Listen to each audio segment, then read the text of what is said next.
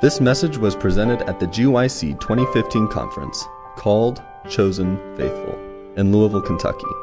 For other resources like this, visit us online at www.gycweb.org. Father, we come before you once again to ask for your teaching to come through. We ask for open hearts, that we would receive your word and your spirit, that we would come away with decisions today. In Jesus' name, amen. People have wondered, does the Bible talk about pornography? Does the Bible talk about these issues that we're dealing with this afternoon? There's a Greek word, porneia. Isn't that an interesting word? Same root for our word for pornography. It's translated as fornication, various different things in the English, but we'll just call it porneia. In Matthew 15, verse 19, it says that porneia proceeds from the heart. Jesus, by the way, in Matthew 5, said that you can practice adultery in your mind even while just lusting after a woman who is not your wife. And so this takes place in the mind, in the heart. It's not only a behavior, it's not only a website, it's also what happens in the heart, the desires of the heart. 1 Corinthians 6:18 says we are to flee from porneia. 1 Corinthians 6:18 also says that by practicing porneia, you're sinning against your own body. So here's a good term or euphemism for sexual sin that Spirit of Prophecy employs as a euphemism for masturbation. Self-abuse, because it's a sin against your own body. 1 Thessalonians 4 verse 3 says that we should abstain from porneia. Revelation 9 verse 21 identifies those who are receiving the 7 last plagues as among them are users of porneia. Revelation 17 verse 2 and verse 4 and 18:3 and 19:2 identifies porneia as the analogy of unfaithful religion, or Babylon, if you will, the harlot of Babylon, into the fornications or the porneia spiritually. So those are just some Bible verses on the issue. Now we're taking on this issue more deeply and what the Bible says specifically about masturbation, because I had a unique experience a few years ago to sit in a classroom at a Christian school, and the Christian teacher was doing sex education for the children that day. And the teacher literally got up in front and said, I'm going to talk to you now about masturbation. And I know that this is something that many of you are engaged in. And I want you to know that as a Christian, this is something that you can rightly engage in and you can behave in this manner. And there's nothing wrong with it. And those of you who have not begun to do it will. And this is normal, acceptable, and expected human behavior for an adolescent in a Christian school. So we are totally confused in our culture about this, as much as we are confused about pornography in general. Wired for Intimacy, a wonderful book by a Christian author. I agree with like 90+% of what's in that book. Awesome science behind a lot of it. But it says, even if you're not viewing actual pornography, even if you're not viewing lustful images, if you're engaged in this behavior, just the physical act of it, masturbation is playing with neurochemical fire. It affects one emotionally and neurologically, says William Struthers, Dr. William Struthers, Christian psychologist. Playing with neurochemical fire. It affects you emotionally, neurologically. It's not something you can just turn on and turn off in the brain, because again, you're setting yourself certain pathways in the brain. Here's what Peter says about it in 1 Peter 2:11. He says, Dearly beloved, I beseech you as strangers and pilgrims. What's that next word, everybody? Abstain from fleshly lusts, which war against the soul. So what are we supposed to do? Completely abstain from anything that is a fleshly lust, which of course this would qualify under that heading, fleshly lusts, and we are to abstain from it. There's a wonderful book called A Solemn Appeal relative to solitary vice and the abuses and excesses of the marriage relation.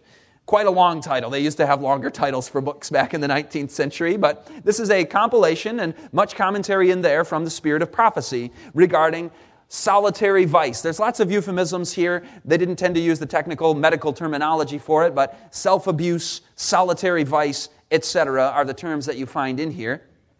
and the excesses of the marriage relation. We're going to talk about that in a moment.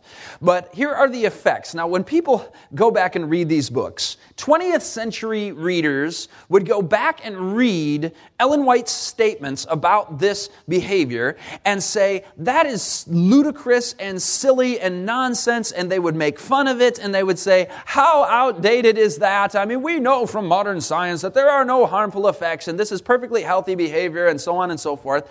And so it was ridiculed, even by Seventh-day Adventists a generation ago, and presently to a certain extent. But anybody who's in the know on the latest science is starting to hit the brakes on some of that ridicule and some of that doubt and question, and are saying, whoa, there's something here. Now, I'm going to give you the list. I'm just going to bullet point it. I don't have time to give you all the quotes in their full quoting. I'm just going to give you the list that the anti-Ellen White websites love to put out and say, look at what these ridiculous people believe about masturbation, okay? Here's what we have.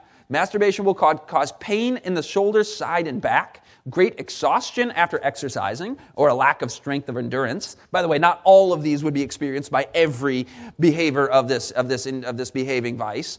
A deficiency in the mental strength, being absent-minded, daydreaming and inattention, these are all symptoms. Forgetfulness, a weak memory, a weakened brain in general, a lack of perseverance and a reluctance to engage in active labor, a gloomy sadness upon the countenance, frequent exhibitions of a morose temper in those who were once cheerful, kind, and affectionate, disposed to look upon the dark side, a loss of appetite, poor sleep, tired feelings in the morning, damage to the nervous system, easily irritated and nervousness, decay of the skull. This is where they really start to sound crazy. Like, seriously? I mean, this is inspired. What do we do with this? The lack of healthful beauty, the sallow face, the progression of disease upon them, cancerous tumors, inflamed mucous membranes, in other words, the common cold, rheumatism, weakened eyesight, and dropsy, also known as edema.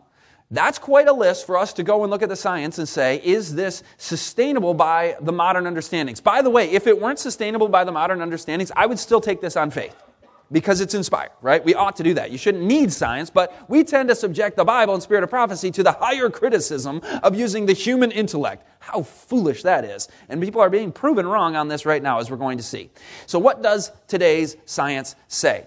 According to Cooper and Carnes' research, 21st century research, masturbating as little as 2 times per week has been shown to increase depression, memory problems, lack of focus, concentration problems, fatigue, back pain, pelvic or testicular pain. Is this starting to sound familiar? We're going to compare it all in a minute, but also zinc is a very important mineral to human nutrition and proper functioning of various elements of the human physiology, and it aids in the formation of bone and the prevention of bone breakdown. Zinc is important in immunity since it's the first line of defense in the skin and the mucous membranes. It helps to activate immune cells. Zinc is important for normal growth. Zinc is important for fighting infections and healing wounds, and combating disease in general because it's a component of antioxidants. Zinc is used for, interestingly, diaper rash, used to reduce ADHD, it's used to improve skin health, it's used in treatment for rheumatoid arthritis, treatment for macular degeneration, used by the liver to help bind toxins for removal, it's used for eye health, skin health, to boost mood, and to boost brain health. So that's some of the uses of zinc to help bring positive effects, and you saw the negative effects of zinc deficiencies. But interestingly, zinc is related to the practice of ejaculation, which releases 5 milligrams of zinc. You need 10 milligrams per day, and up to half of that is removed from the body through ejaculation. So according to PhD, MD David Horobin, the amount of zinc in semen is such that one ejaculation may get rid of all the zinc that can be absorbed from the intestines in one day. Repeated ejaculation may lead to a real zinc deficiency with various problems developing. And this is not brand new research either. The White Estate's been putting this out for quite some time to defend against these attacks. And studies have linked zinc deficiency with worse vision in a dim environment, poor immunity, white spots on the nails, which, by the way, I've looked at message boards of like secular pornography recovery groups, and I've seen references to white spots on the nails that were present while the addiction was in place, but then after the addiction has been overcome, the white spots disappear. Very interesting. That had to do with zinc. Dry skin and acne, also a symptom of zinc deficiency, so skin problems. This is from Richard Nye's PhD in clinical psychology. Masturbation breaks down the finer sensitivities of our nervous system. It is not difficult to see, in terms of the electrical mediation of our nervous system, how disease becomes a natural result of individuals who have placed their own gratification at the center of their being. Disease is the natural result of this. So let's go back to this list. Do you remember this crazy-sounding, outlandish list that was ridiculed for so long? Let's categorize these into a few different groups, okay? I've bullet pointed them this way so that we can see this red highlighted section here. Pain in the shoulders, back, and side, great exhaustion after exercising, lack of strength or endurance, deficiency in mental strength, daydreaming, inattention, forgetfulness, weak memory, weakened brain. Doesn't this sound exactly like what Cooper and Carnes found here in their research? Memory problems, lack of focus, concentration problems, fatigue, back pain, pelvic or testicular pain. So it's already borne out, the first part of the list, to be accurate based upon the latest science. Masturbating as little as 2 times per week causing these things. By the way, which always leads married men to ask the question, what do you do then with, if this process of losing zinc, this is part of procreation and intimacy in marriage, what do we do with that? You remember what the title of that book was? A solemn appeal to mothers relating to the solitary vice and the abuses and excesses of the marriage relation. So there comes a point where this could be excessive also in marriage. Now you're all wondering, well, how much? I don't know. I don't have an answer to that. So I'm not going to tell you. So you'll have to ask the Lord. He'll lead you on that. But here's some interesting research that may be helpful. By the way, there's more going on with this than just the release of zinc and semen. This is also, there are psychological things going on with, as we just heard, selfishness, putting your own gratification at the center of your being. There's something fundamentally different, not just on a physiological level, but something fundamentally spiritually and emotionally different between relational intimacy of giving and this wonderful, beautiful act that God has given to the marriage bed versus the act of solitary vice and self-abuse and selfishness, right? Those are two very different things emotionally, spiritually, and so they'll have effects here that are beyond the mere physiology of zinc, okay? But how about this one right here? See this long section of the list? We read in the 19th century from Ellen White's statements that that masturbation led to a lack of perseverance, a reluctance to engage in active labor, a gloomy sadness upon the countenance, frequent exhibitions of a morose temper, for those who were once cheerful, kind, and affectionate, being disposed to look upon the dark side, loss of appetite, poor sleep, and tired feelings in the morning. Do you know what all these are? These are all symptoms of one thing. Yeah, depression. Cooper and Carnes found increase in depression. And so she's just delineating all the aspects of depression here, an effect of 2 times per week even. So how about these ones? These ones I could not find any studies about, but what I found on the message boards were individuals who would say things like, my tremors are going away. Like, tremors, really? So when you're engaged in these behaviors, having more tremors, disruptions in the nervous system, basically. And so when we see damage to the nervous system, and other people would say, I'm less irritable, I have less nervousness and anxiety and just like feelings of tension, I have more peace and more just nervous system balance in my gut and my brain and all of that. So that's borne out by anecdotal evidence on the message boards of pornography recovery groups. Now, how about this section of more difficult ones here? Decay of the skull, lack of healthful beauty, and so on and so forth. Let's take these one at a time and how they relate to zinc. You might have been noticing as we were going through zinc, you're like, oh, I remember that thing about this and that. Let me just lay them all out, okay? Zinc is necessary for the formation of bone and the prevention of bone breakdown. Do you remember this? So for the prevention of bone breakdown, you need lots of zinc. So if you don't have sufficient amounts of zinc, do you see how the bone structure of the skull and the body is going to be not growing properly and even breaking down? Interesting. Okay, how about this one? Zinc deficiency causes dry skin, acne, and it's used to improve skin health. It's used in the treatment of diaper rash. So zinc is important in skin health. Well, the lack of healthful beauty and a sallow face caused by this behavior because of a lack of zinc. Zinc also aids in immunity, remember this one? In fighting infections and healing wounds, and in combating disease as a component of antioxidants. So the progress of disease and cancerous tumors upon the body can take place to a greater extent when the body is zinc deficient. And this body is zinc deficient when this behavior is engaged in habitually. Zinc also, you'll remember, is essential in immunity as the first line in the skin and the mucous membranes. So no surprise that you see the common cold, the inflamed mucous membranes when you're zinc deficient because of self-abuse. Rheumatism, really, yep. Zinc is used in the treatment for rheumatoid arthritis. So if you don't have sufficient zinc, this could be contributing to an increase in rheumatism. Zinc is used in the treatment of macular degeneration. Zinc deficiency causes worse vision in a dim environment. So when she said weakened eyesight, this one was really ridiculed. Like, oh, really, you're going to go blind if you do that? And people just make fun of this, make light of the servant of God. You remember what happened to the youth who said, go on up, bald head, and they were making fun of the prophet Elisha. I mean, God takes this seriously. We're to take solemnly the counsels that the Lord has given to us. So although the ridicule of decades past, this needs to stop because zinc actually does cause eyesight to be more healthy, and you see less well in a dim environment, so weakened eyesight. Simple. Dropsy or edema treated with zinc and other nutrients as we saw. So that pretty much settles it. I'm going, wow, this is a whole lot more credible scientifically than I thought. So as wonderful as it is to take things on faith, sometimes God says, let me provide you the evidence, then you have no excuses at all to not have faith because there's so much evidence to sustain it. The violation of one of God's precepts does violence to your moral nature. In the Greater Lust series, disc number 3 is about this issue, and I get more deeply into this, what we're talking about right now. I refer to this as a violent vice. Because if it's doing violence to not only your moral nature, but your physiology, Mrs. White actually refers to this behavior as self-murder, which you might say, that's a really strong term for it. But if you think about it, say you're a smoker, you're really committing slow-motion suicide, aren't you?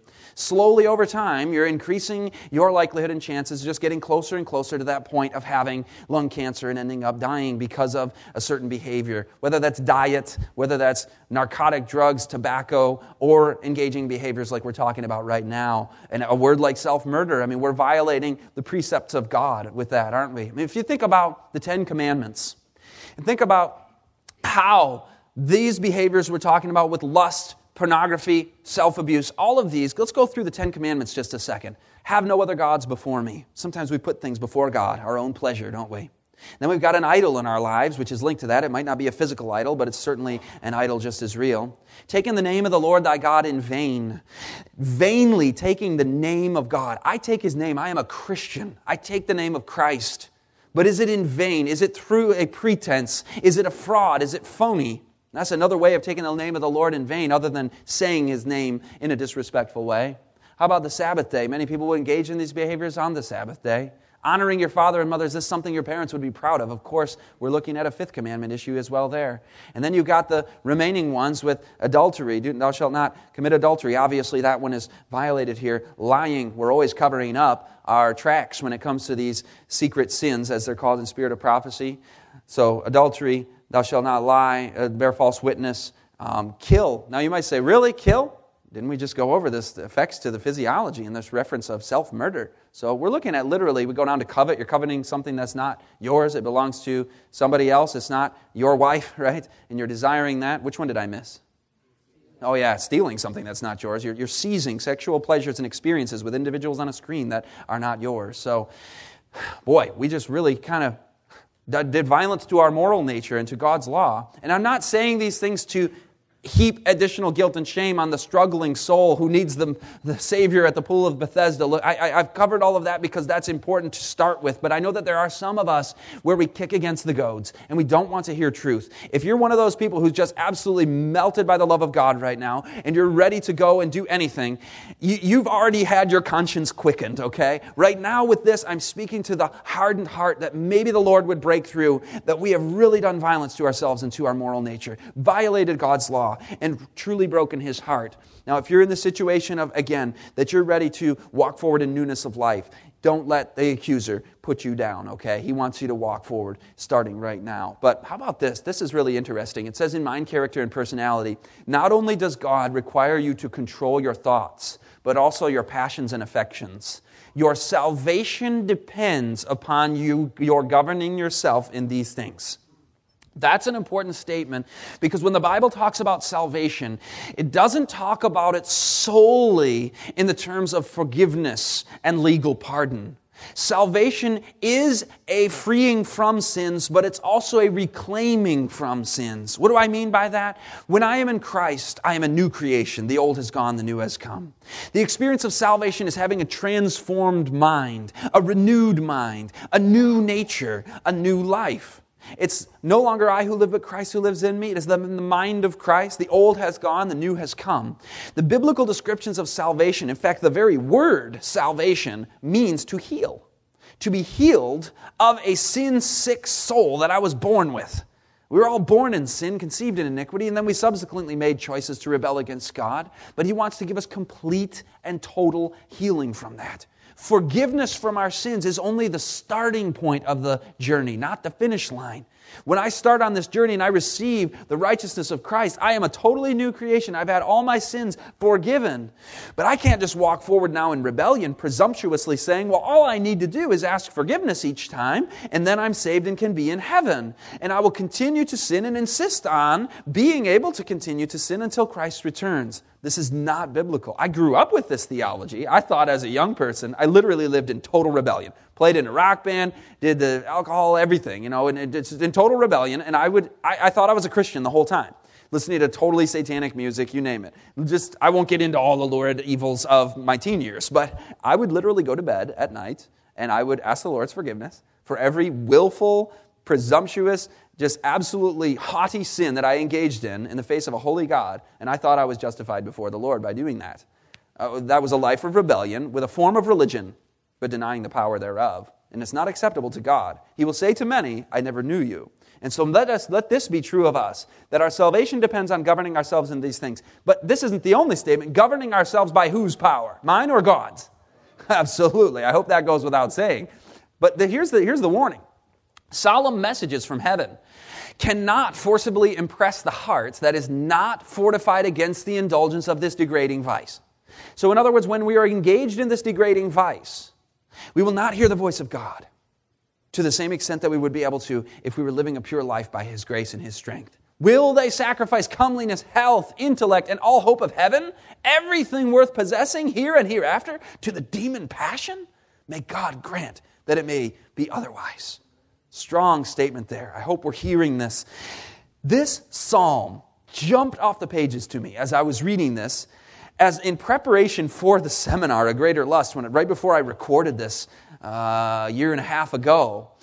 I was in my devotions at Psalm 38. And you ever see how the Lord, when you're in the Word, He will bring things to you that you need at a particular time, won't He?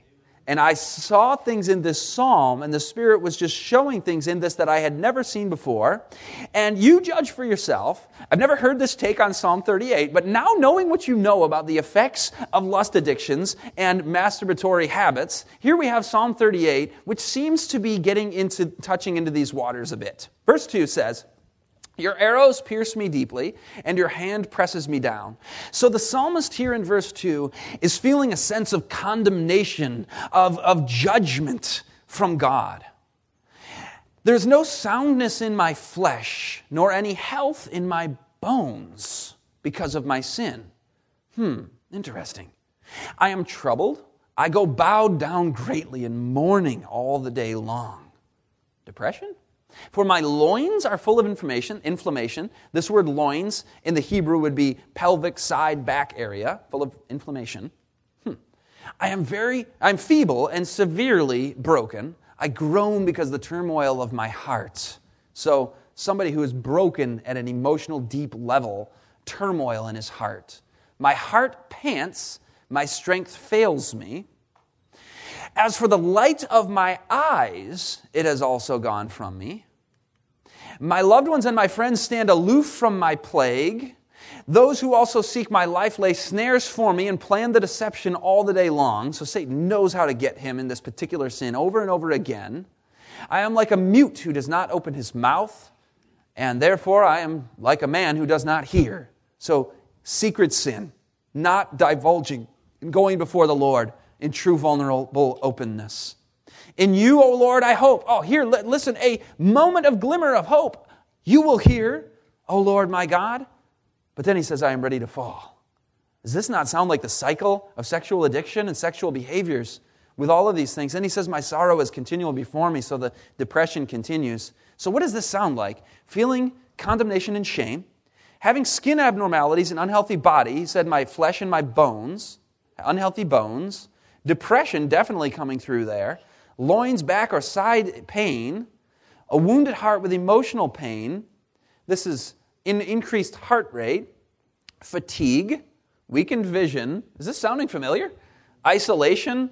Snares all around to entrap. He keeps it secret and then doesn't hear a solution. Glimmers of hope in God, which is followed by failing and falling and a sorrowful future of expecting to continue to struggle with this. But then things change for him. And I'm sure this psalm can mean many different things to many different people speaking into your particular situations in life. And whether this psalmist was struggling with this issue or not, I don't know for certain. But I believe that these words are here for us today. He says, I will declare my iniquity. This is true confession. I will be in anguish over my sin. True, deep repentance. My enemies are vigorous. They are strong. So he recognizes that this battle is not something he can do with normal weaponry and tools of human strength. He says, do not forsake me, O Lord, O my God. Be not far from me. Make haste to help me, O Lord of my salvation. That's the prayer each one of us needs to have, isn't it? With every temptation. Maybe your temptation has nothing to do with what I'm talking about here. You're here just to learn some things, but every single person in here has a unique temptation that Satan tends to get you on more than others. And that's the prayer for each one of us. Make haste to help me. Didn't we read earlier in Ministry of Healing? Seek him as one who desires to be found by you. He wants to come in and save and heal. He's not some aloof, distant, condemning God looking down and saying, why don't you get your act together? What's wrong with you? Maybe you've heard voices like that in your life, but that's not the voice of your Father in heaven at all. His voice is to draw near to each one of us, and he will be there to help. Now, I want to give you some tips, some skills, tools to take this battle on in a practical way in our lives. We learned last session about the lust cascade, about this process of seeing the image and it leads to this, and that. Where in this process can we have some control in our lives? How do we gain victory over lust? Here's where we begin. This is from Testimonies on Sexual Behavior. The purity, the holiness, the life of Jesus as presented from the Word of God possess more power to reform and transform the character than do all the efforts put forth in picturing the sins and crimes of men and their sure results. So I've omitted several hours of statistics on how pervasive, how harmful the pornography industry is, how you are taking advantage of other souls. We're going to get into that actually because we're going to think about altruism and other-centered love. But we all know we're living in a pornographic world.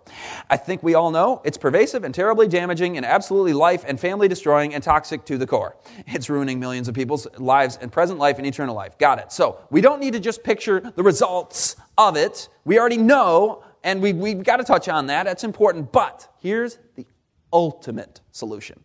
One steadfast look to the Savior, uplifted on the cross, will do more to purify the mind and heart from every defilement than will all the scientific explanations by the ablest tongue. Isn't that awesome? I mean, it almost becomes something that we've said so many times and heard so many times that it doesn't hit us with the depth and the reality that Jesus truly is the answer to this. Well, I got that, Scott. I know. I've heard that a million times in church. Jesus in the... No. You haven't got it. Like, we've got to get this deeper, more often, more thoughts of Jesus, more beholding the life of Christ, one steadfast look upon him on the cross. This is the solution with a capital S. There's more to say about this, about how this manifests in our lives, but that's ultimately the solution. They found actually in addiction recovery and research that people who engage in more prayer are less addiction prone. If you are engaging in less prayer, you are more addiction prone. Isn't that interesting? So there is actually, and this is why even secular people go to Alcoholics Anonymous and they start appealing to a higher power. And it's not specifically Christian, and it's people from all walks of life, but they realize there's something to needing help from an outside force. We know that to be Jesus Christ. Individuals who personalize their religion, cultivate faith in God, and internalize spiritual values have better coping skills and less depression amidst life's challenges. So research is actually showing that Jesus is the answer. Isn't that something wonderful there? National Institute for Healthcare Research reviewed 200 studies on spirituality and health, and they found that the positive effects outweigh the negative 10-1. You might be like, what? Negative effects? What negative effects? Those would be the negative effects of twisted, counterfeit forms of religion, okay? But they just studied religion as it's practiced. And even with all its flaws, in Babylon, we're seeing 10-1 positive to negative versus having no religious faith at all. Isn't that amazing? New directors in psychological science looked at 15 health indicators. Those people who were active in religious faith were better in 100% of these health indicators. Do you ever see 100% of anything in research? That's pretty rare. That's awesome. That's really exciting. Being active in your religious faith, 100% better in all the health indicators. Robert Sapolsky, an atheist, he wrote a book called Why Zebras Don't Get Ulcers, and he said on page 317, he basically really honestly assessed the situation. He says, if somebody believes in a God who answers prayer, has discernible rules, and isn't out to get you, then the stress-reducing advantage must be extraordinary. Do we believe that? Absolutely, right? We believe in a God who is love, who is not out to get us, but He's out to reclaim us, to get us, to save us.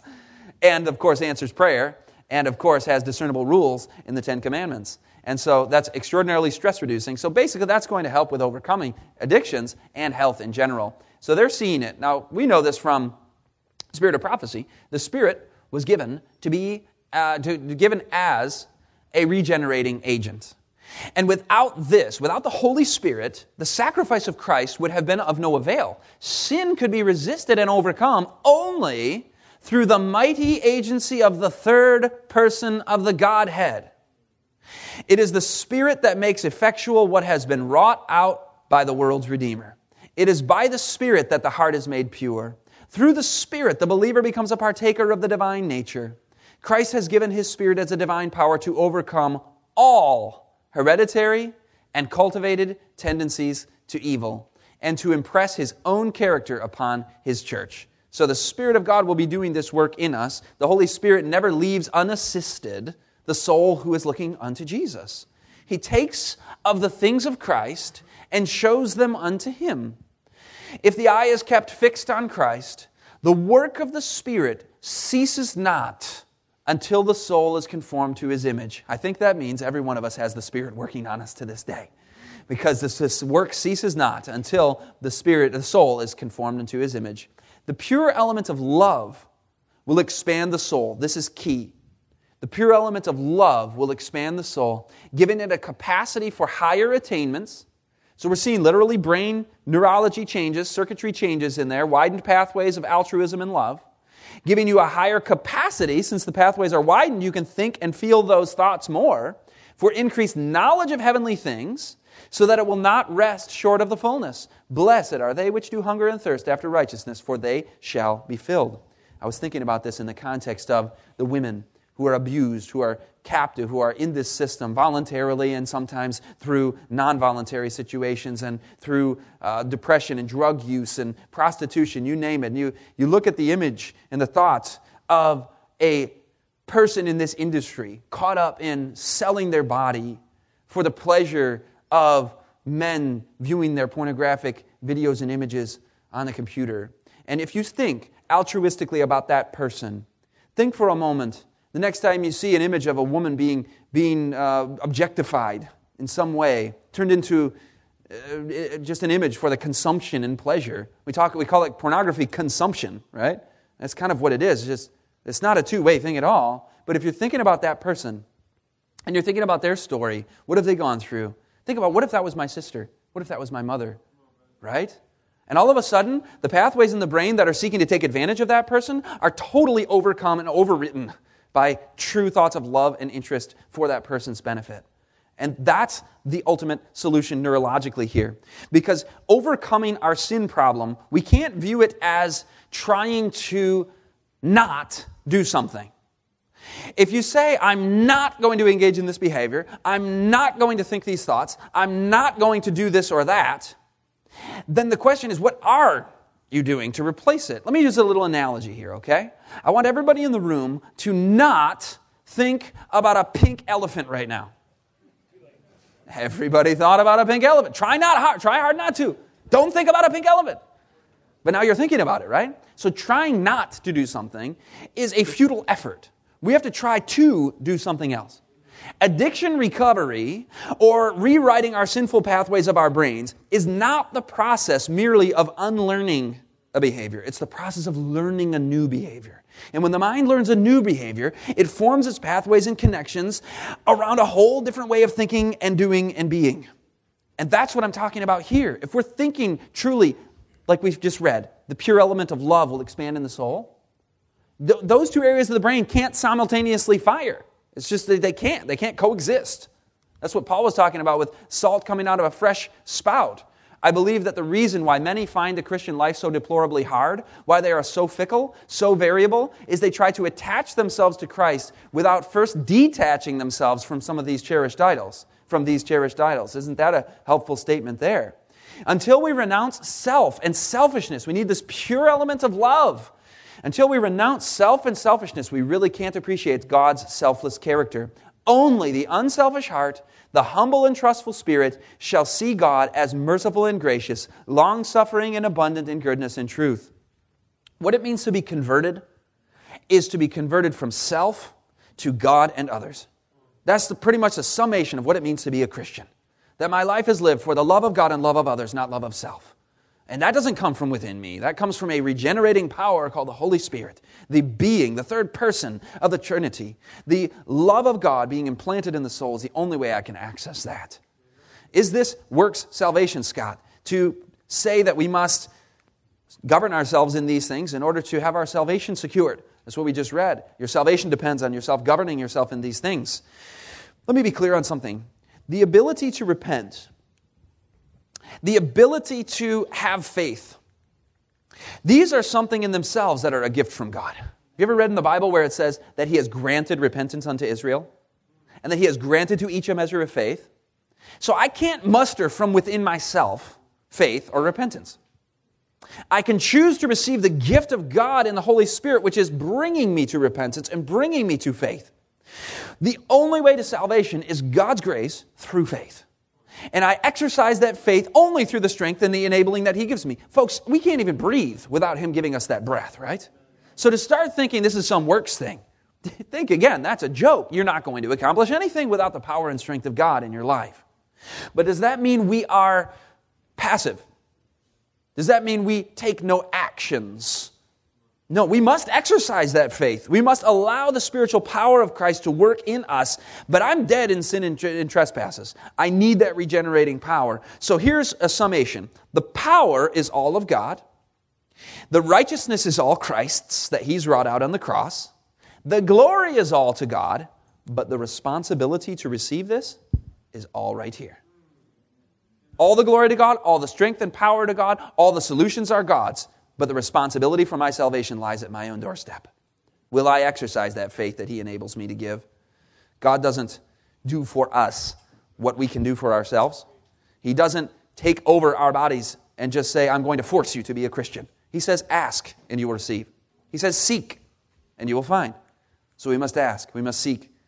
Knock, the door might be opened. The Bible says to abide in Him. We must abide. We must look and live. The look part is our part that God will give us the strength to do. So everything regarding our salvation depends upon our own course of action. Because God has done His part, now He's asking us to step forward in faith. So I'm not going to be saved in doing nothing.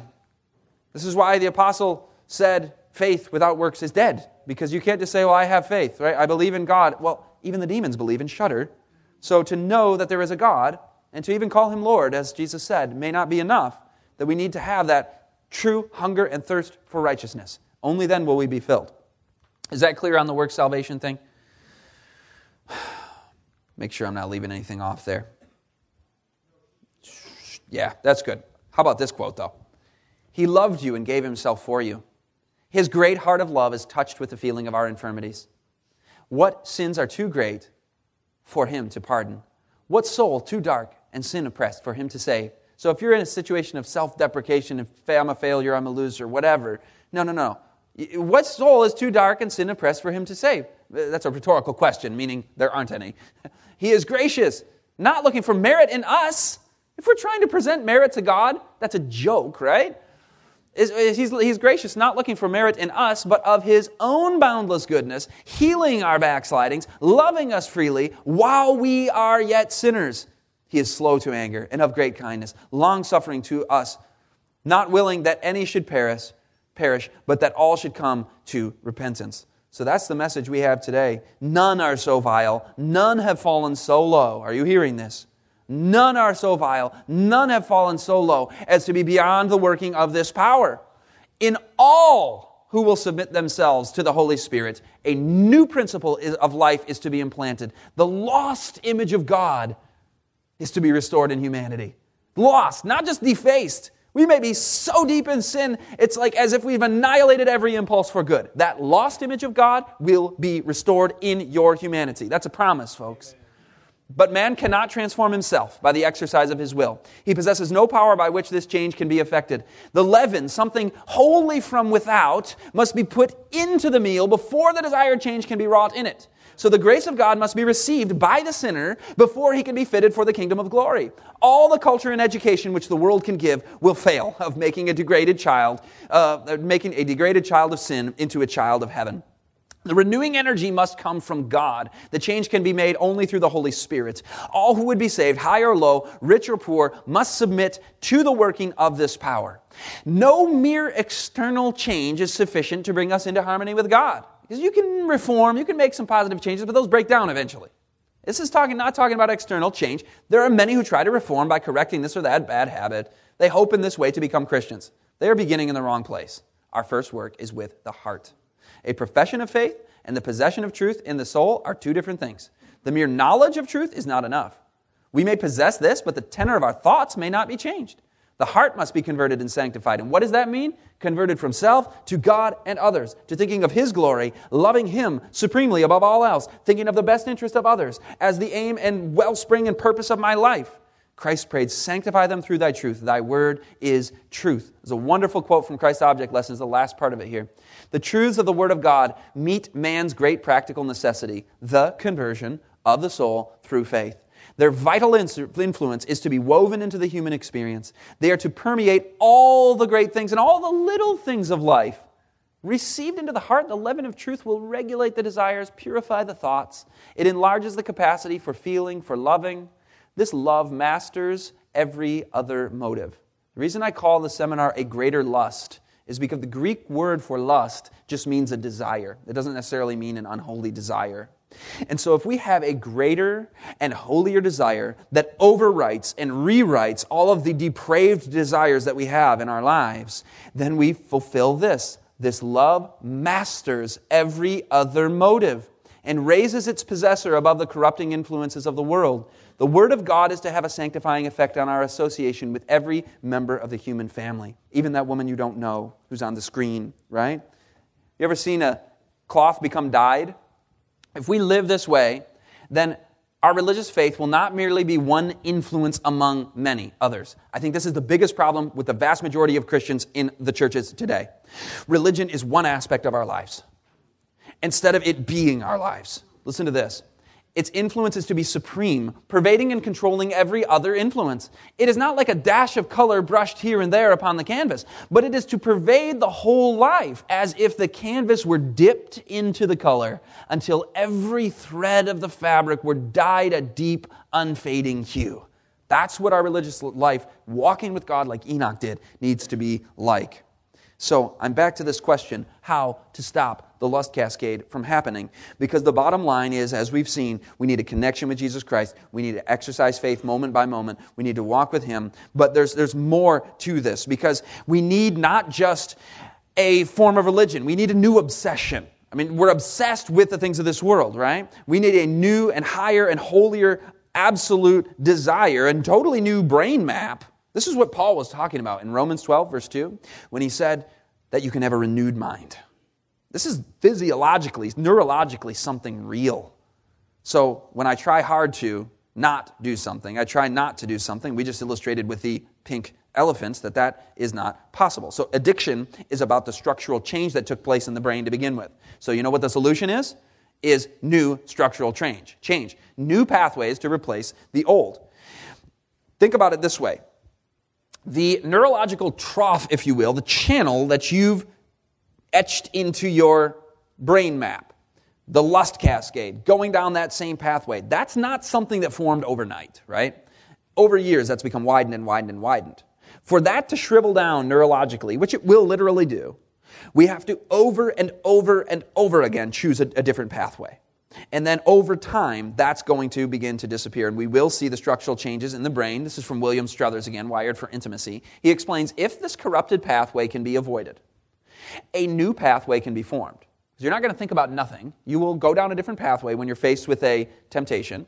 We can establish a healthy sexual pattern where the flow is redirected toward holiness rather than corrupted intimacy. By intentionally redirecting the neurochemical flow, the path toward right thinking becomes wouldn't this be great? The preferred path, and is established as the mental habit. By deepening the holiness pathways, we are freed from deciding to do what is right and good as they become part of our embodied nature. Have you read that statement in Spirit of Prophecy that says we would be carrying out our own impulses in doing God's will once we have the mind of Christ? I want that. I want to be impulsively obedient. I want to have a situation where I can't help but be disgusted by something that used to allure me and is so attractive to the world and to my old self. But I know now how destructive it is, how hurtful to that person is, how hurtful it is to my own soul and to the kingdom of God in the name of Christ as I represent Him in this world. I want to have that desire that is so redirected initially and intentionally through the new habits. Because if the brain is powerful enough to get you addicted to a behavior, folks, then the brain is just as powerful to get you addicted to a new behavior. That's a big insight for me. You can be addicted, if you will, to absolutely having a righteous indignation when you see a woman objectified in a picture. Where you see that and you get a little upset about it because you know how wrong it is. That can be the new pathway, the new habit. Specifically, the Bible says, "Do not remember the former things, nor consider the things of old. Behold, I will do a new thing. Now it shall spring forth. Shall ye not know it? I will even make a way in the wilderness and rivers in the desert." Rivers in the desert? That sounds like Niagara Falls going upward, rivers in the desert. Is God into doing miracles? If He can create you, do you think He can create a new you? I mean, this is a God of miracles we're talking about, and you'll need miracles for this battle because Satan knows exactly what he's doing. He's been studying us for 6,000 years, and he's devised his deceptions and temptations in such an alluring way that the vast majority will be caught in his net, but it's not needed because he is doing rivers in the wilderness business. But notice what this says. "Behold, I will do a new thing." A new thing. That's a phrase that should echo through our minds as we're seeking a new mental map of the way we engage with the world. Behold, I will do a new thing. Behold, I will do a new thing. So He's going to have me completely rerouting my whole life around new thoughts, new behaviors. Anything new is good. And I literally mean that. Anything new. What they found in addiction recovery and like literally just doing anything new like spring cleaning, rearranging the books on your bookshelf, changing the furniture in your house, like anything new starts to activate new neural pathways. And as silly and unnecessary and unhelpful as that might seem, every new thing you can do in your life is going to help you form new pathways that become a new habit, that start to get your mind obsessed over new things. Most importantly, form new habits over Bible study and scripture memorization. Man, how about, what if I had a scripture memory verse at my disposal every time a alluring image raised its ugly head? What if, how about this? What if I was walking with Christ so closely every day that my thoughts were on God or I was whispering a prayer to God every time right before an image showed up to attract me? If I had that kind of relationship with Christ and I had this kind of new brain map, then you've got the new in place. The old has gone, the new has come. And this could mean, in certain situations, a new cell phone device, a new computer, just like doing away with the old things that are wired together in our brains. My brain associates that place in my living room or whatever with sinful behaviors and sinful actions. And so newness, just little things like that can actually help. Now, of course, these are minuscule compared to what we've already talked about in terms of having the Holy Spirit speaking to us and having a new nature in Christ. But just these little tips have been helpful for many people. What is the mental map of the brain filled with? They did a study in UCLA, the University of California, Los Angeles, where they had subjects think about their love for their spouse. And then they showed them, they let the people go through a slideshow with their own slide device. And they would have images of the opposite sex, and some of them would be like super sexualized.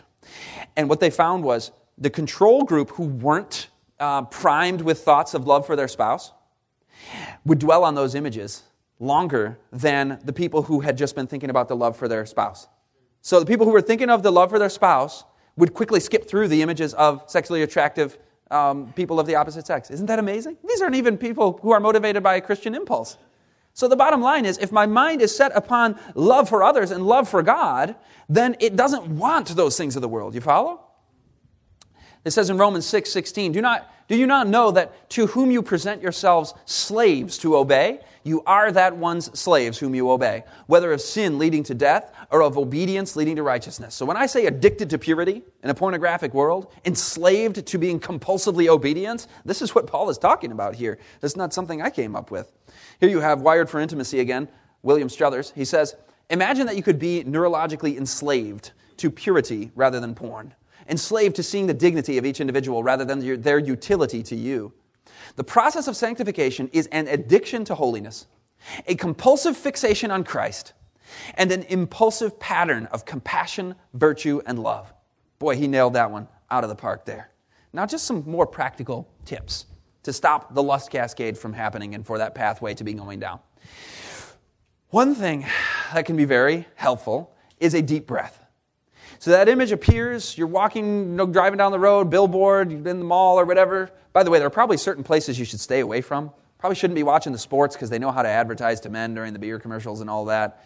Maybe there's certain beaches we don't want to be going to. So the mall, Victoria's Secret's right there. Probably not a good place to be walking by if you're trying to be visually and sexually pure in your thoughts and where your eyes go. But anyway, let's say an image hits you because you're not being presumptuous and inviting temptation and making provision for the flesh, but you're just living your life and boom, something hits you. Taking a deep breath, breathing correctly, like Spirit of Prophecy describes from the diaphragm, actually does something to the brain.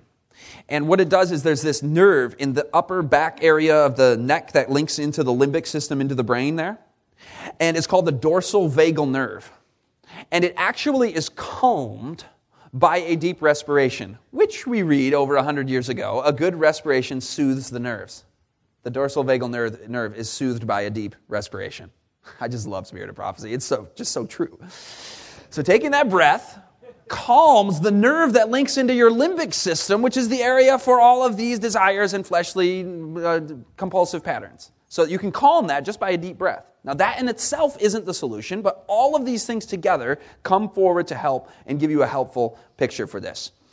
It's hard, by the way, to remember to breathe properly. So sometimes it's good just to take breaks in your day. Make sure you're not getting stressed and anxious and so on and so forth. Because one thing they've found about pornography addicts is they are much more prone to isolation, also to depression and to anxiety. So men in our culture, many of us were not affirmed and encouraged as children, and so we feel a constant need to perform. And if I'm not achieving and accomplishing and performing, then my value and my sense of being a man is damaged and wounded. And so I'm constantly either stressed because I'm going full throttle trying to be somebody, or I'm depressed because I feel like I'm not measuring up. People who are having more depression and stress are more inclined toward pornographic addiction. So just a thought on that, on breathing and recognizing that God has already given you your worth and identity and purpose in life, just being a child of His. He says, you're my son, whom I love and whom I am well pleased. So Dorsal vagal nerve. Pretty interesting. Why is there a trampoline on the screen, Scott? Okay, this has been helpful to me in terms of thinking about a phrase that has helped me as I navigate the world around me, and that is bouncing into holiness. Bouncing into holiness. What are you talking about? Okay, well, think about this. You're going to have a image, a provocation take place where something hits your eyes, okay? Now, you know about that lust cascade. The fact that the hypothalamus says, I desire food, sex, and water, that's not going anywhere. But the second look at that image, that millisecond where you can have some control over it, that moment where you behold that image for a moment, or you let it go through the brain, instead of immediately putting your mind on the scripture memory upon Christ in the sanctuary, right? I mean, something holy. If you're beholding that image, that's where the occipital lobe fills up with activity, and the male brain just starts to shut down. The prefrontal cortex starts to shut down, and you're just obsessing on these images. You just love them. They're just amazing images, and they captivate the brain and hypnotize the brain and all of that. Instead of going down that lust cascade, let's take this impulse that Satan put in our path, and let's do like a judo move, okay? I'm not into martial arts, but I'm familiar with the concept of judo. And it basically is you take the enemy's momentum and you put it on him. And you defeat him with his own efforts to defeat you. Okay? So this is what we can do on Satan. He tries to defeat us through this, and we can use that bounce to become actually a catalyst for greater holiness. What am I talking about? Okay, the image hits you. Instead of taking advantage of that beautiful picture and consuming that image and taking advantage of that person, you think of the infinite value and worth of every woman who is trapped in the sex trade, in the pornography, in the prostitution, and you name it, and you start to have that heart of yearning and desire for salvation and for people to be protected. There's these guys that I heard about a decade ago, and they would literally go undercover into Thailand, and they would pretend to be hiring out the services of some young girl, some person who's been enslaved into the sex trade, and they would take her and they would rescue her and get her out of the country, which I just found to be very, that's an interesting thing to do, that these guys are putting their lives on the line like that. And so if you're thinking about others' best interest, again, you're not thinking about taking the experience of pleasure for yourself. Or how about this one? I mentioned a second ago, you're thinking of Christ in the sanctuary. So this bounce is going to take place. You bounce heavenward. Instead of bouncing off of the cliff into the abyss of lust and lustful practices, you allow this temptation to be a judo move upon Satan. You say, no, you're not going to get me on this. In fact, this is going to draw me closer to Jesus Christ. Because every temptation, every pitfall, every challenge in my life, God is permitting for my embetterment, for me to become closer to Him, to become more holy. And so when that comes at you, you flip it on its head and say, I'm going to bounce heavenward with this, and I'm going to think of Christ blotting out my sins in the sanctuary. I mean, how non-sexual is of the salvation redemption plan? Obviously, this is totally different wiring in the brain. Wonderful replacements for the degraded pathways in the brain. Or here's another one. This is one that as I was walking down the airport terminal, and for some reason, it's a mall also, and they had the Victoria's Secret there, and I remember this phrase popped into my head, no thank you. I don't know if that would be helpful to you, but it's something that's helpful. It's an offer. Satan's plucked the fruit off of the tree, and he's saying, take this. Well, the phrase no thank you is a phrase we're accustomed to saying when we don't want something, we want to say no to something, so just that phrase goes through the pathways of our brain of denying something and being final about it. No thank you. Or, how about this one? This one really helps me as I think about the higher motives here. And I mentioned this earlier. Thinking about this woman is, what if this was your mother, your sister, in this situation of being objectified in that manner? Then all of a sudden you have those altruistic motives and impulses. But you know what the best way to take this bounce, you're going to bounce somewhere. Why don't I bounce in a productive direction? The ultimate way to do this is to recognize, just start praying. Say, God, I know that you have given each one of us a wiring within our makeup that we are, in part, sexual beings, that's a part of us to draw us into a deeper relationship with our spouse. And if you're married, you can immediately start thinking of your love for your spouse. If you're not married, you can also go even deeper. Because remember, the picture of husband and wife is merely a type or a reflection of the relationship of God within the Trinity and of God with us. And so now all of a sudden, those needs for intimacy, this Twinkie has been thrown out there, the little capsules faking the scent of the female gypsy moth has been put out there, and you're going, no. I don't want that. I want the real thing. I want true intimacy. And start dwelling upon the love of your Father in heaven and the love that God has within the Godhead. These are the highest themes that the mind can dwell upon. And when you rewrite the brain map along these lines, you're completely, totally upending Satan's temptations. And you're removing that from your brain completely. Now, I have more on this. And we have another session tomorrow. And another session Sabbath. So think through what we've said so far. But we're kind of just hitting pause on the presentation right now. Because to get deeper into the spiritual experience of this, there are practical things like we've been talking about. And of course, find accountability. If you're into pornography addiction, you need accountability. You need the websites you visit being emailed to a trusted friend. Covenant Eyes is great software on that. But of course, that doesn't solve the problem because there are people who can always find ways to lust without, those reports finding their way to the trusted accountability friend. But another thing, too, I want to mention since I brought that up, many people in the evangelical community feel that divulging all of their private sins and dark behaviors and thoughts to many people is the best path to finding salvation and healing from this. And I don't think that is supported by the Bible and Spirit of Prophecy. I'm not about the confessional where we go and we confess our sins to the priest, right? We confess our sins to the priest, meaning Jesus, the high priest. And so they've done studies on women, on wives, who have had husbands who are engaged in the pornographic addictions, adultery.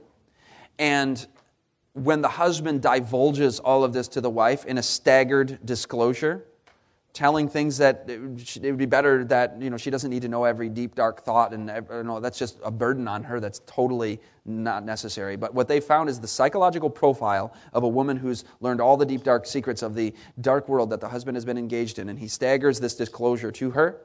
She has the psychological profile of a rape victim. Okay, so just be aware of that. And yes, we need to confess our sins before God. We need to make things right when we've wounded and hurt another. And just think through that. There's some good Spirit of prophecy on this, by the way, in terms of, do we want to should I never tell anybody? How do I handle that? Let me give you one quote on that. I'm getting ahead of myself, but I felt the need to throw this in here right now, because if I don't say this now, somebody may go and feel impressed and do something in a impulsive manner. But where is my confessional? Did you see an image of a confessional on the screen yet? Oh, did I not put that in? Well, basically, there's a statement in mind, character, and personality that says that the inexperienced need help. They need guidance. And so for you to go to a brother in Christ, somebody that you think is somebody who's along on the journey, and they can offer some help, then go to them and say, hey, this is what we all struggle with. How are you gaining victories in this? And when we start talking like that and start sharing ideas, that's going to help. It doesn't mean we're divulging everything, right? And talking about all of our secret sins. We confess our secret sins to God. But nonetheless, there is that statement, and I want to find it and bring it to you. I just found it. Mind, character, and personality, 764, says, the inexperienced need to be guided with wise counsel when in trial and assailed with temptation. So there's a lot of statements about not, doing the confessional thing. But then there's that one as a balancing statement as well, that you can't walk this journey alone, especially without the Lord. Let's ask for His presence in this journey. Father in heaven, we thank You for this time we've had to deal with these tough issues. And I know there are many who are striving for mastery over this and who've felt burdened with guilt and shame. And I just pray that You would relieve them of that and empower them, that we might have the actual practical skills and tools from Your Word to have Your Word hidden in our heart that we might not sin against You. And many more things that we need to discuss. But as we are short on time during this session, we just ask for Your grace, which is sufficient for us, that You would be made perfect, that Your strength would be made perfect in our weakness. We thank You, Jesus, for this time to be together at GYC, to seek You, to know You better, to understand our calling, to understand that we are chosen of You to do a work, and that we can only be faithful through Your power in our lives. I thank you also that this is a time where we come face to face with the person in the mirror and where we are called by you to relinquish our cherished idols. I pray for strength for that decision and the decisions that need to be made this week by all those in attendance. We pray this in Jesus' name. Amen. This message was recorded at the GYC 2015 conference called Chosen Faithful in Louisville, Kentucky. GYC, a supporting ministry of the Seventh-day Adventist Church, seeks to inspire young people to be Bible-based, Christ-centered, and soul-winning Christians. To download or purchase other resources like this, visit us online at www.gycweb.org.